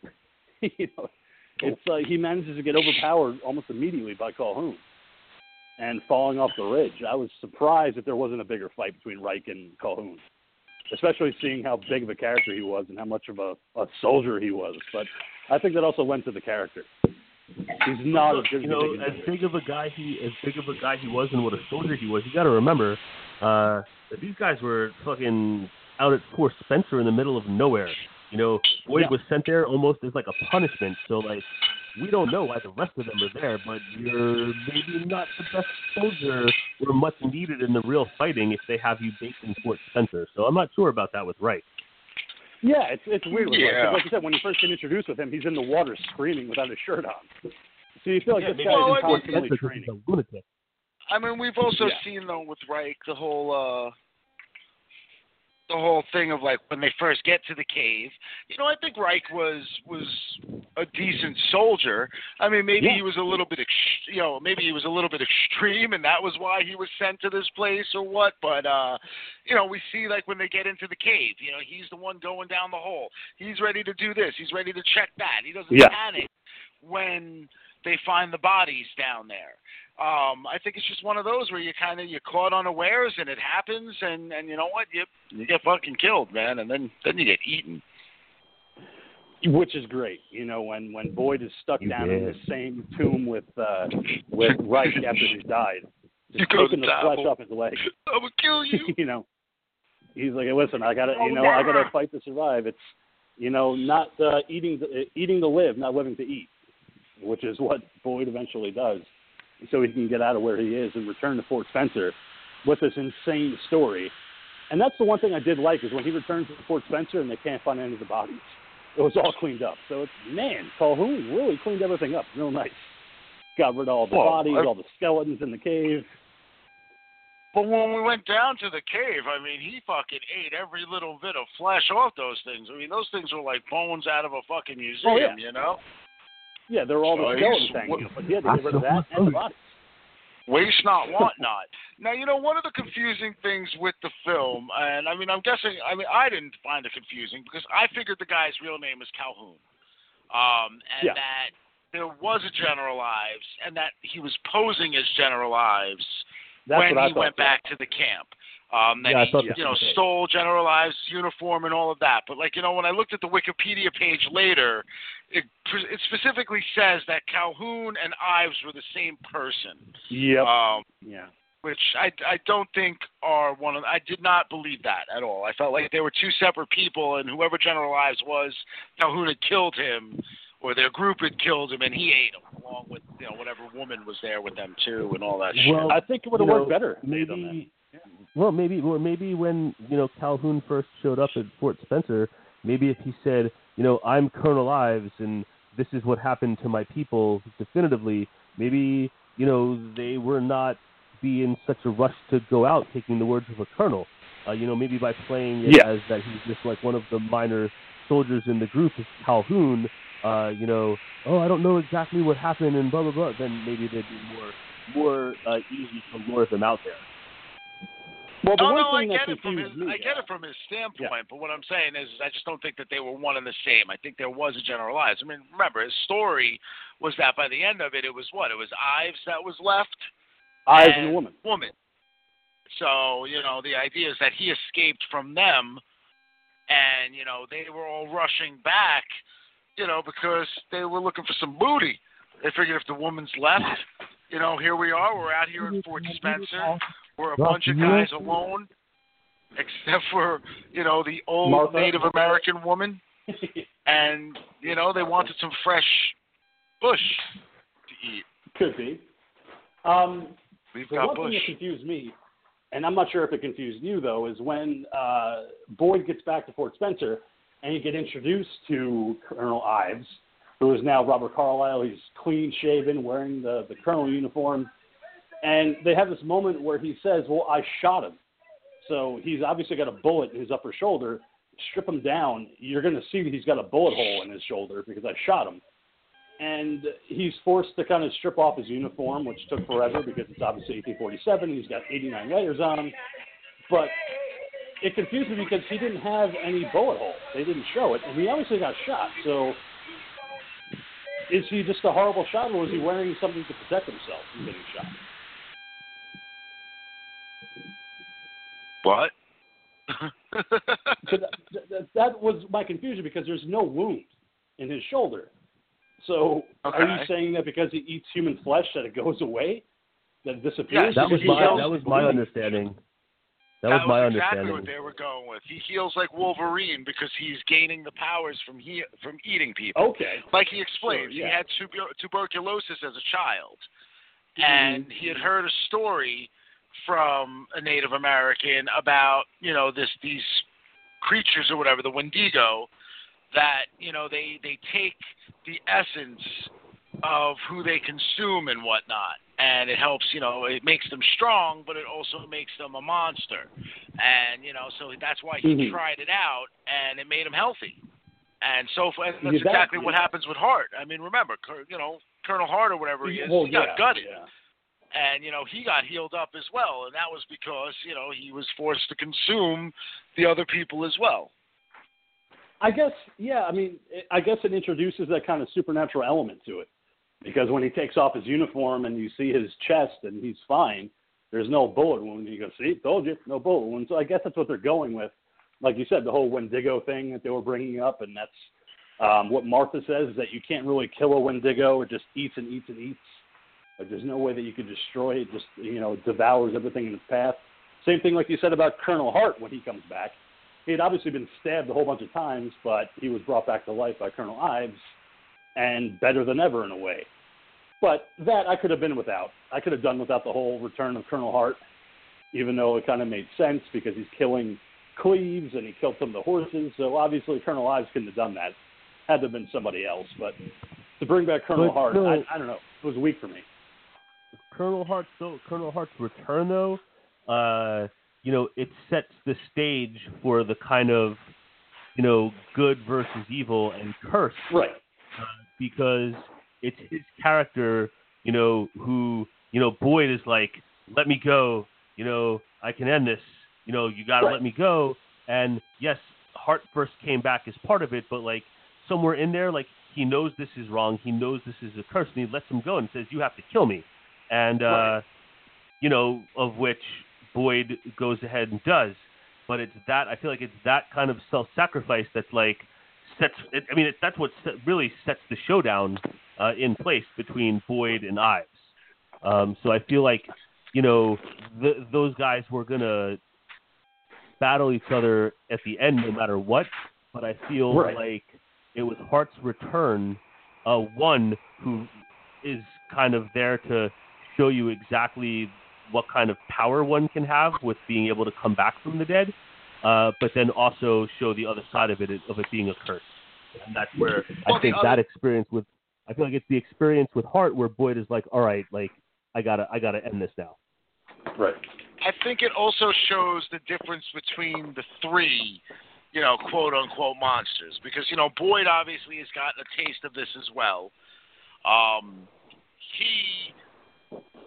His first taste of blood was through accident or happenstance, and then it was due to necessity when he was pinned in with Reich. Whereas Calhoun or Ives, whatever the fuck you want to call him, did it out of willingness. He wanted to it. He sought it out to do so. And then you have the third one, which is Hart, who was actually forced to do it. Hart was dying, and Calhoun forced it on him to eat them. And after that, once you're already nourished with it, now the curse has already taken effect. So now, again, it's almost like, like you could say, with like, let's look at like Return of the Living Dead. You know what I mean? The whole idea, the reason why they eat brains is because the brains makes the pain go away, because it hurts to be dead. And like I kind of feel like this was a similar thing, or like, hunger for like a vampire type of deal, whereas, they can't consume anything else because all it is that they want to consume now is that human flesh. So I think you also have that juxtaposition between the three characters of why and how they turned into what they turned into. It was just, for me though, it felt like with Colonel Hart, it was just a plot device that they needed for the movie, because when they show the horses being killed and Cleves is gutted and eaten on the rooftop of Fort Spencer, obviously it's not Colonel Ives that did it. So who could have done it? Well, we're just going to blame Boyd. He's gone insane. He's eating these people, so we're going to put him under arrest. We're going to send Martha out to get the authorities, and we're just going to have to wait here until they can pick him up and send him to jail. It was a plot device. I didn't really need it. I didn't really need Colonel Hart to come back and then to have that moment where he says, I need you to kill me. I don't want to live like this anymore. It was just purely, we need to figure out a way to make this third act work so we could have a final battle between Boyd and Ives. But also, Ives, he was wanting to like kind of have his own team and to use Fort Spencer as like his kind of breeding ground as people pass through the area. So by him, bringing Hart back, he was kind of starting to do that. Right, and I love that line that he has when he's watching the regiment come back to pick up Boyd, and he goes, oh, look, breakfast, lunch, dinner, and dessert. He's already got his meal planned out before they even reach the base of what he's going to do to these people. He thinks it's just as simple as just waiting for that, because he doesn't think there's any way that Boyd's going to have any kind of revenge against him.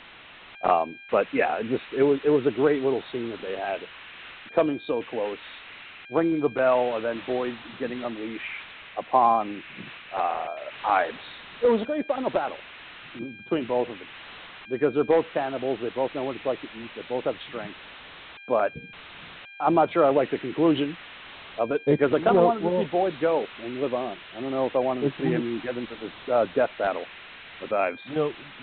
You know that, though, that Boyd was doomed, like, you got this taste. You're not going to be able to live without it.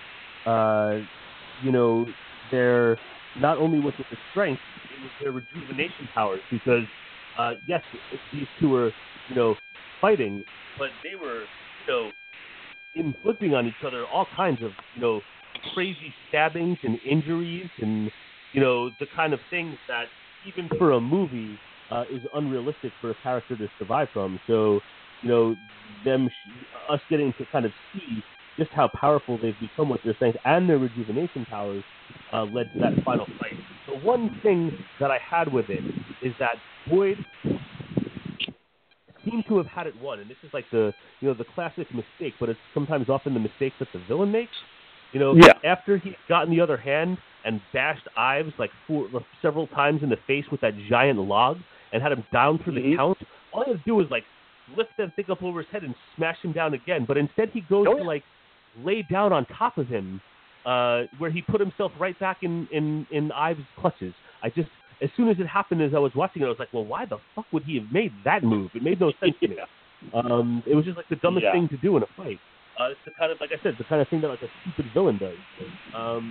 But again, I feel like them, as they continued to battle and, ended up, pinned together inside the bear trap, I feel like Boyd knew that was what was going to have to happen, him sacrificing himself to kill Ives, because I feel like, you said you want Boyd to live on, but like, if Boyd lives on, he's going to have to be a monster, and I think that nobody wants that. It was completely like told to us from Martha. I mean, she said that, there's no way to kill the Wendigo.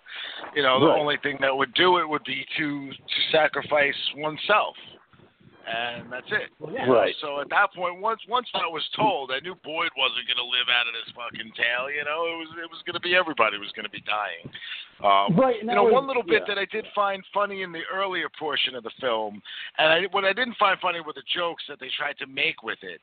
But when they were talking to I guess what it was, Cleves was David Arquette's character. Yeah, that was Cleves. No, was he Cleves or whoever the fuck David Arquette was? Okay, he was going off to the store to get like a couple of different things, things that we, like bread, eggs, stuff like that. And then they turned it into like, don't be getting this and don't be getting women and all that shit. And, David Arquette being David Arquette, and they're going to get women. But what I actually found humorous to that is something that we take for granted.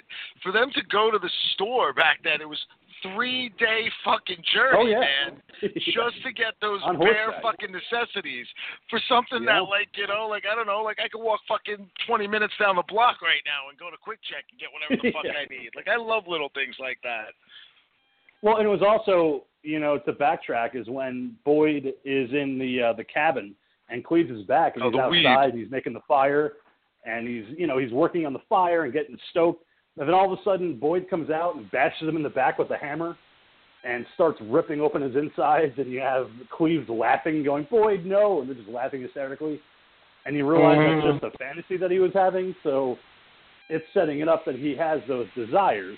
But I also think that with the final battle with Carlisle as Captain Ives, when he pushes him into the bear trap and he pushes his head down so that the trap can release on both of them, that kind of redeems Boyd in a lot of ways, I think, as a character, from going from a coward at the beginning of the movie to redeeming himself and killing Ives. I think he can no longer really, to us as a viewer, you can't really consider him a coward anymore because he committed the ultimate sacrifice, which is himself, to take out Ives. Well, not only that, but I mean, he also, and as Ives tells him, if you die first, I'm going to eat you and get out of this. Yes. Yep, he goes, I'm just letting you know. I thought that was a very funny line, actually. And if I die first, bon appetit. Exactly, So I think the other thing that shows Boyd's redemption at that point is the fact that he allows himself to die. He could have chewed on Ives' face a little bit and fucking got some of that strength and got himself out of that trap and kept going. But, rather than do that, he ended it all. Well, we also have the one captain coming into the cabin where Ives was making the stew. And obviously that's Colonel Knox. His meat is in that stew, and he's just picking up that big ladle, taking a sip, and he's like, I like this. All right. So now we got another cannibal because he's eating human flesh out of that ladle. That was obviously Knox. That was the meat of that stew that Ives was making. So now we have another cannibal in the making. And yet another, and yet another side of it, because here is a completely accidental. You know, how does that guy feel when he starts to get that urge and that hunger? You know, he won't even know what the fuck hit him. You know, well, I guess Martha is around to explain it to him. No, she's not. She leaves. That's what I love. Yeah, she does. She takes off. She jets. Yep, she sees what happened to Ives and to Boyd. She's like, fuck this, out. Just leaves the camp and goes wherever she goes. And that's what I loved about it. But I also kind of dug what Ives was saying before he died about Manifest Destiny and about how all these people are going to be coming over these mountains and they're going to be looking to get their hand in gold because that's what they're going to be doing. It's going to be a whole buffet for us, man. We're going to make it man meat. We're just having a good time. You know, like he was already planning it out. While Boyd's like, let's, you know, can't let that happen. But I just love the fact that he already had a plan in mind for these poor people that are going to be looking for gold. They're just going to be lunch and dinner and breakfast. Mm-hmm. It was a great line by Carlisle. Mm-hmm. But, yeah, I don't know. I mean, I still kind of wanted there to be somebody to live, and I kind of wanted it to be Boyd, but he needed to sacrifice himself. You know, and it made sense. But I think he could have controlled his urges, unlike Ives. Ives was doing it because he liked it. I think Boyd could have done better at controlling his urges of being a cannibal than Ives. Where Ives took enjoyment out of killing people and eating their flesh, Boyd just did it out of necessity. So I think in a way he probably could have controlled himself if he had lived. I don't know about that. I feel like maybe the would get too strong. I don't know. I think that he had a good control of it. Like, you know, it was a necessity. You know, if I'm in a situation where I have to eat human flesh, I will, but it's not a situation of I'm just going to do it because I like it. I think eventually it would have gotten him. Possibly. I think that he was a little bit stronger than Ives was. Ives was a maniac from the get-go. You know, where Ives is just going after whatever he could do just so he can gain their strength. And I think Boyd would have been better in control of those cannibalistic desires. But that sacrifice is great. And plus, they go back to the Boyd theme that played at the beginning. I like the fact that they go back to that when you see the overhead shot of Boyd and Ives dead in this bear trap. Just kind of doing the overhead shot and then going out over the Fort Spencer. I mean, it was a great way to kind of wrap up the story. But you wonder what the hell these captains are going to do once they see these bodies. What the fuck do we do now? Nobody to arrest. Just bodies.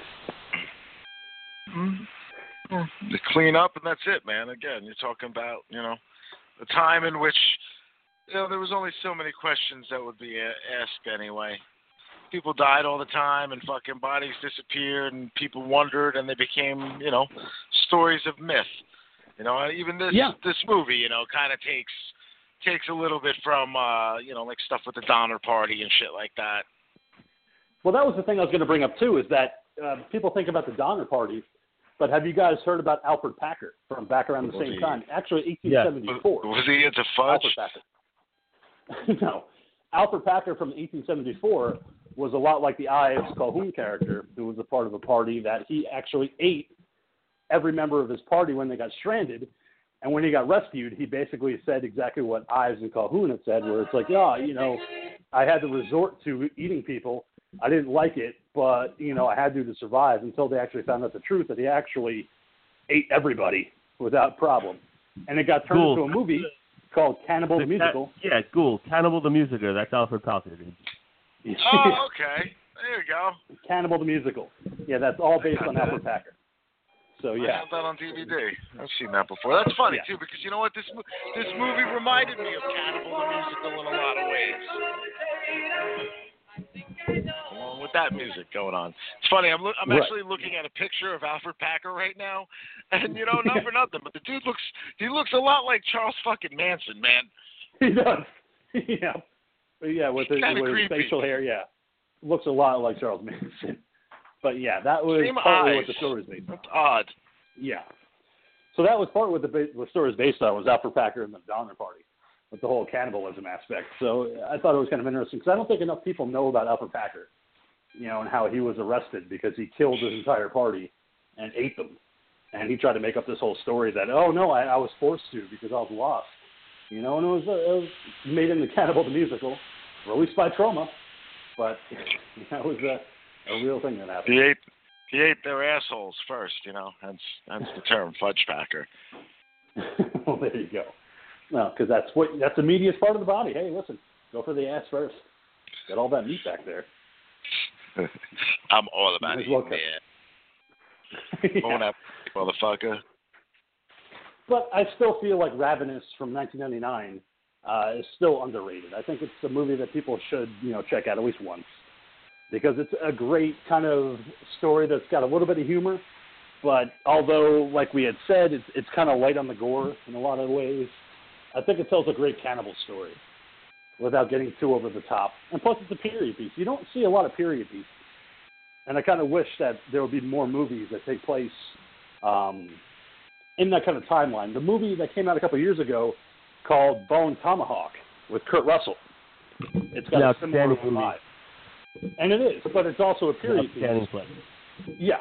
And if you have a chance to see Bone Tomahawk, it takes place during the 1800s. It deals with cannibalism, and it's fantastic. But I feel like more movies should take place during that time period, if they could do it right. Obviously, I think Ravenous did it right. Bone Tomahawk did it right. I like that time period. Back, like the Ghoul had said, where you actually have to spend 3 days on horseback just to get to a town so you can get groceries and bring them back. It's not right around the corner. So you can get a pack of smokes, and get your groceries. Kind of like the doctor said earlier. I mean, for me, it's hit or miss. I mean, there are films that I do enjoy that time period, and then there's other ones where it's like, no, I'm good. Bone Tomahawk is definitely a good one. Yeah, I'd like to see more horror taking place in ancient Greece, like Roman Empire days. Like, that's where I think we need to go next. I'm surprised that there isn't movies like that because, reading back in history, there's a lot of fucked up shit that happened during that time. Mm-hmm. They made Caligula with Malcolm McDowell, which is a great, experience, if there ever was one. It's not exactly horror, but it's got elements in there that are, that takes place during that time period. But as far as ancient Greece, I think they did try a couple years ago with that Pompeii movie. And just didn't work. Pompeii? Yeah, they made a Pompeii movie, and that was a fucking disaster piece, man. That was like the volcano going off and shit. I put that in the horror genre, disaster movies. I mean, yeah, but it's a disaster. It's a disaster flick. I'm talking like, I don't know, like a fucking slasher of some sort, or fucking, a serial killer, some kind of thriller of that nature, man. I mean, disaster. You're talking about a disaster. Exactly. You're talking about a disaster film that's kind of, fictionalizing something that actually happened. That's what Pompeii was, It was terrible, too. Yeah. Yeah, and I'm sure that there was criminals back then that did the exact same thing with slashing and killing people during ancient Greece times and ancient Roman times. I don't know if there's an audience for it. I think that's probably why studios kind of shy away from that stuff. Well, maybe Yui Boll could do a movie like that. He'd probably be good for that. Give him a couple dollars. Yeah. But, so, all right, we got 10:52, wrapping it up. So, yeah, once again, Ravenous, thank you for the pick, Doc. What time the movie is it? that I've always enjoyed. Yeah, I've been going over, as I said before, some of the stuff from the recent past that I maybe have overlooked a little bit. This one, I guess, getting close to 20 years already, if you think about it. But, I've been looking at stuff from the 90s and the early 2000s, looking for things that are, not that this is such a serious movie, but something, some things that with a little bit more, like, not heavy like Antichrist, but just some stuff that's a little bit more interesting to talk about. And, who knows, maybe next time we'll be back to the realms of the killer condoms, but that remains to be seen. It does. But like I said, I always kind of appreciate what you guys pick, from the Ghoul to you, Doc, to the Monkey, when you guys make these picks, because a lot of the times it's blind views. You guys have never seen it, but you've heard about it. You kind of want to talk about it. It's on your wish list to talk about. And 99% of the time I've already seen it, so I already know what I'm getting into. But I kind of like to see what you guys think about these movies like Ravenous and Killer Condom and all these other movies that we've talked about. I kind of like to get a perspective that maybe I don't have. You know, maybe I haven't seen this movie in the way that you guys do. I may love it, you guys may hate it, you know, but I like to get a view either way because I've seen all these movies. It's kind of hard for me to go in blind. It's very rare that I go in blind to a lot of the movies that we pick. So when we pick a movie, I just like to hear a different perspective. So for my pick next week, since the monkey's not around and we're going to do a little bit of jibber-jabber going back and forth until he comes back, I want to take you guys back to the year 1987, which is a good year for horror. You know, there was a lot of things coming out at that time. But I want to talk about a movie that the monkey and I talked about way back when on Talking Terror Presents, back in 2015. You guys were not a part of that conversation. So I want to bring you guys in on this one, and I want to talk about The Gate. Please do. From 1987. Please. The Gate, Stephen Dorff, Tibor Tikacs. I think it's a great kid-friendly horror film, and I'm looking forward to hearing about your thoughts. Did you say the Gate? Yes. The Gaze? I love it, man. The Gate. G-A-T-E. I know, The Gate. The Gate. It's funny. I actually just watched this less than 2 months ago. Again, like you just said, one of those movies that's a kid-friendly horror film. We watched it with Sammy, and she enjoyed it very much so. So. Yes, I'm looking forward to talking about it because, like I said, we talked about it, the monkey and I, on the show years ago, back when Talking Terror Presents was still around, but I didn't get a chance to talk to you and the doc about it. So that's why I want to take the chance now and revisit The Gate from 1987 for an episode. That movie, not obviously for an episode, but that movie has come up just in our general discussions during the show before. I will save it for next week, but I feel, you know, from brother arguing with older sibling, I feel that movie has one of the great all-time movie insults, but I will save that for next week.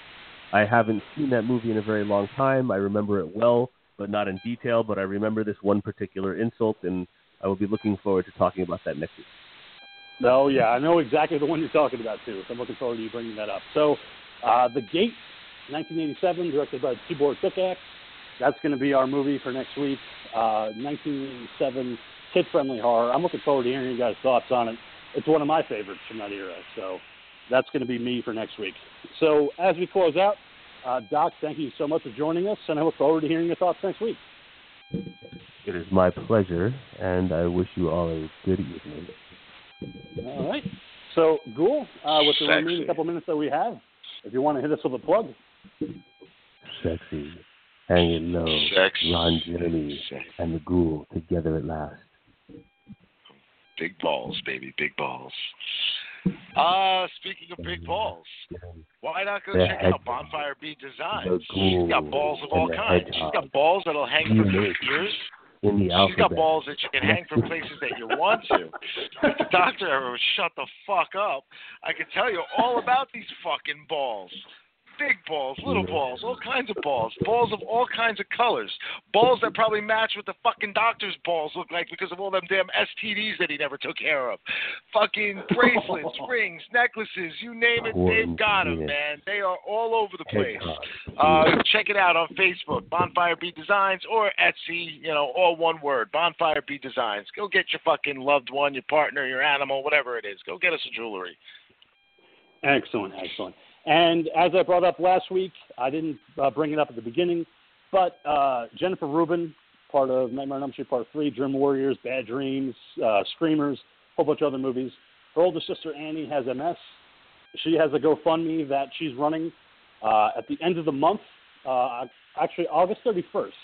I'm actually going to be a part of a special broadcast with Crazy Train Radio to raise money for her sister with MS and medical costs and everything like that.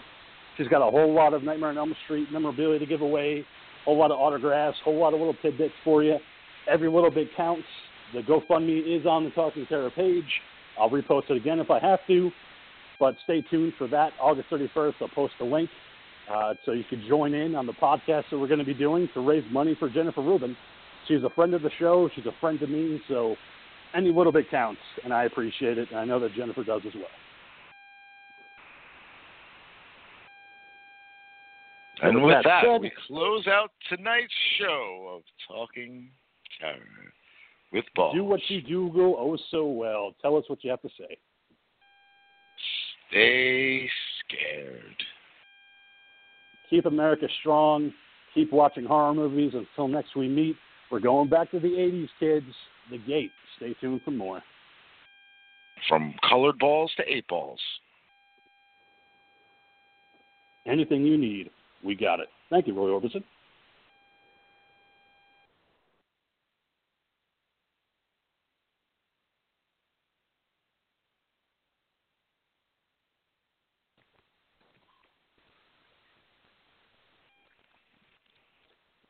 With Lucky Land Slots, you can get lucky just about anywhere. Dearly beloved, we are gathered here today to... Has anyone seen the bride and groom? Sorry, we're here. We were getting lucky in the limo and we lost track of time. No, Lucky Land Casino, with cash prizes that add up quicker than a guest registry. In that case, I pronounce you lucky. Play for free at LuckyLandSlots.com. Daily bonuses are waiting. No purchase necessary. Void where prohibited by law. 18+. Terms and conditions apply. See website for details. Waiting on a tax return? Hopefully it ends up in your hands. Fraudulent tax returns due to identity theft increased by 30% in 2023. If you're in a bind this tax season, LifeLock can help. Our U.S.-based restoration specialists are experts dedicated to helping solve your identity theft issues. And all LifeLock plans are backed by the $1 Million Protection Package. So we'll reimburse you up to the limits of your plan if you lose money due to identity theft. Help protect your information this tax season with LifeLock. Save up to 25% your first year at LifeLock.com/aware.